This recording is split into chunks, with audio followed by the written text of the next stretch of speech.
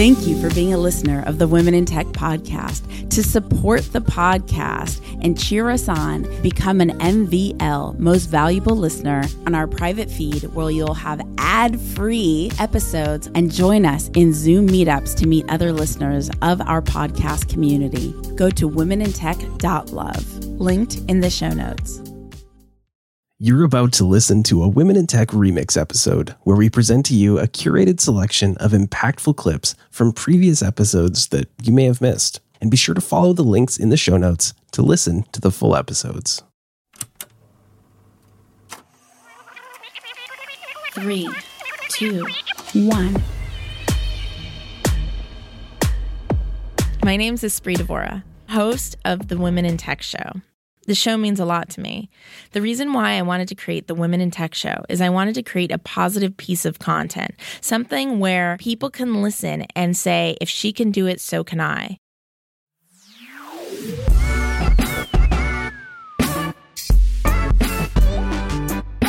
Hey, my name is Erica. I work at OnDeck and I am leading international expansion. We are building education programs for creators and founders and people who want to get to the next level in their careers. I'm based in Paris and France. When I quit my previous job, one of the careers I considered was going into venture capital and investing. Mm-hmm. And I spoke to, and because we're being like super honest about stuff, but like I spoke to somebody who was a headhunter for VC firms. Yeah. And when I talked to her, this person told me in some other words, but basically what she said was that I was too nice. And she said, you know, your attitude, your whole vibe and who you are, like the venture capital industry needs that.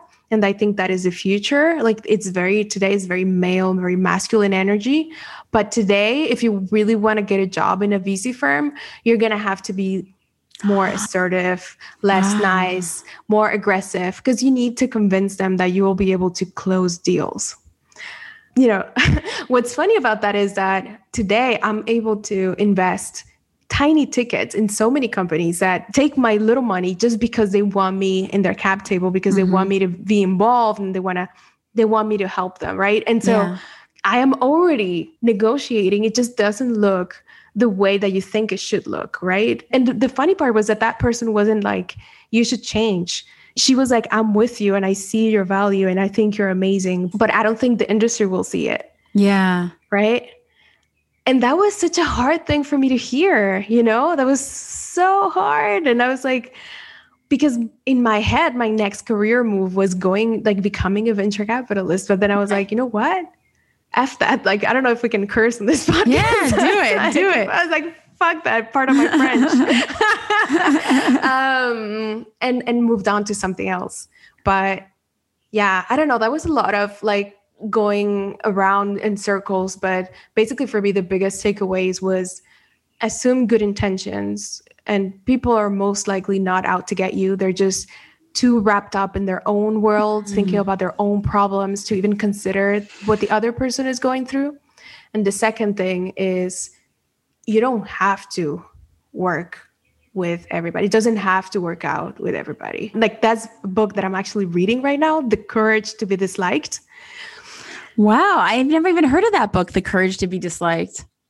Yeah, it's a kind of philosophic book and I'm reading in the beginning, but what I'm hoping to get out of it is something I was thinking about earlier this year is that, you know, I love working on myself. I love like getting better as a person, but I am so afraid of criticism. Like, not that I will take it badly. If you give me feedback, I will take it well, but I am just so afraid that like, I'm not good enough, that I'm not lovable, and I'm thinking, well, if you want to get better, if you want people to like be able to tell you things, you have to not be scared of it. You have to be, if anything, like super open to people telling you like, you know what, like you can do this differently. And it's not like saying like, you're ugly or you're stupid or anything. If anything, people telling you, like giving you feedback is compliment to how much they love you and how much they want you to do better.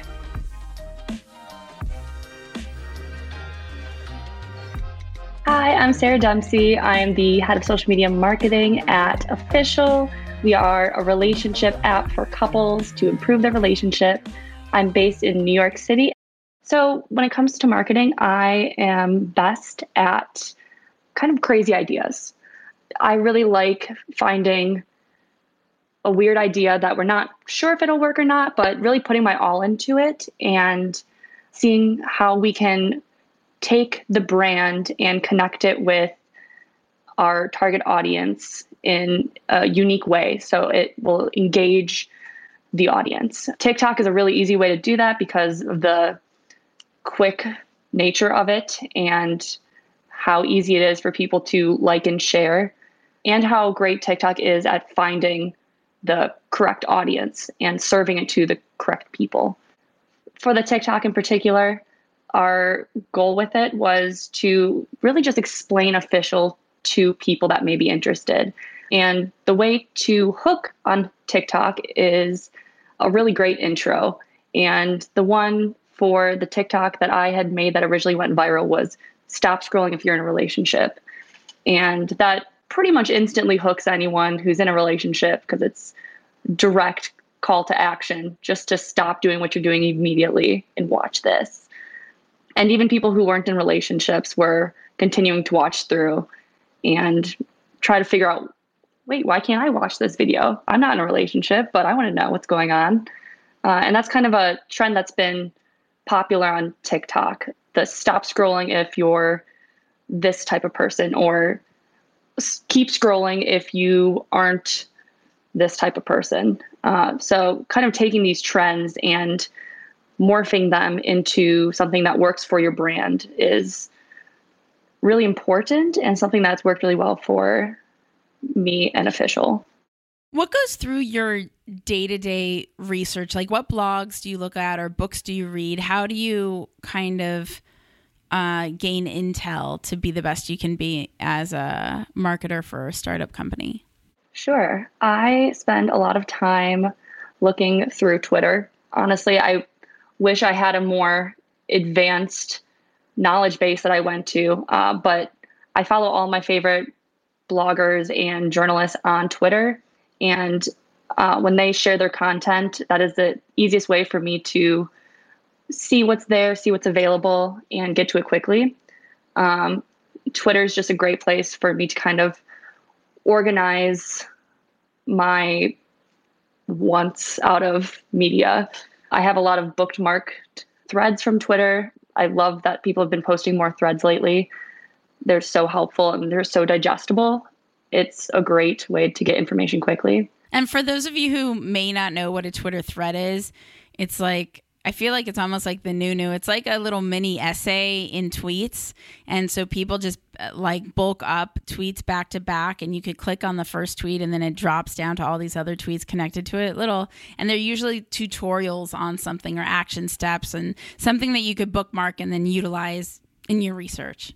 Yeah, definitely. And it's such a digestible form of media that is easy to use. And I've seen people take long blog posts and break it down into their bullet pointed summary in a thread. And it's just the easiest way that I can get knowledge quickly. And I really love using Twitter for that purpose.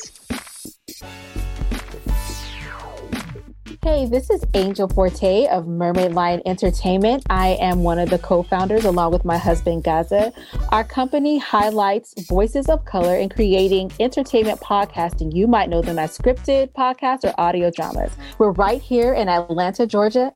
It's something that you said in the previous conversation. I'm just going to reiterate that now. And that is, there's room for all of us to win. And that is something, a mantra that I need to keep reminding myself of, that I can still be authentically me. I can still hold on to my ethics. I can still do what I think is right and have that greater level of compassion and expect to have the results that I feel I deserve, or beyond that, the results I want, right? What I truly want out of giving myself in this way or sharing myself in this way, whatever product it is that I so choose to put out there. So my number one thing is to always do right by others. And if it is not something that I want my daughter to know that I did, then I'm probably going to try to not do that, because it is important that I am a representation of truth and honor at all times for my children. I say children because I have a bonus baby too. He's grown, but I don't want them to ever hear a story of me that would cause them to feel shame. So that's in business as well. What if someone came and told a story about how I double-crossed them or cheated them or did something? I wasn't transparent in my business dealings. That is not something that I want to travel or a brand that I want to build. So it's very important to me, even if it takes me longer, or even if I miss the opportunity because I didn't sell myself in that, I don't want to be crass, but sometimes it's a very nasty way that you have to put yourself out there or on top of someone else or being over comparative. And that's not necessary for me. So it's just being honest in what I do and do it well. And like you said, do what you love. Yeah. I'm not a religious person, but I believe in a connection with the universe, whatever that means. Half the time, I don't even know what it means to me, really. The consequence of feeling that way is I feel that my daily life is in service to the universe. I have a privilege to, I don't know how to say it. Like, I was privileged to have certain talents or certain abilities. And if I don't share that, I am not serving the reason why I'm here, if that makes sense. Even though I'm not religious, like... It makes perfect sense. It's the idea. So it's hard for me to say that I'm religious because I don't behave within the constructs of religion, but I definitely identify as Christian, right? So there's one story, a parable in the Bible about burying your talents. And I interpret it as burying what you're called to do here on this earth. Like, your talents are not yours. They're not yours. So you don't have the right to bury them. You don't have the right to be victim to imposter syndrome. That's not who you are. That's not who we're called to be. We're all royal, right? We're all gods and goddesses in a sense. And if you don't own that, you're selling yourself short. So you have to walk, like you said, within your talent and be willing to share it. If you know you have it, you should share it. Who are you saving by sharing that, which is often the truth? And we think it's so small sometimes and it doesn't matter, but it could have been a very pivotal moment in someone else's life that you shared that thing and it helped them. It kept them here with us. It kept them above ground. It stopped depression in its, tracks, all of those things. So I definitely agree.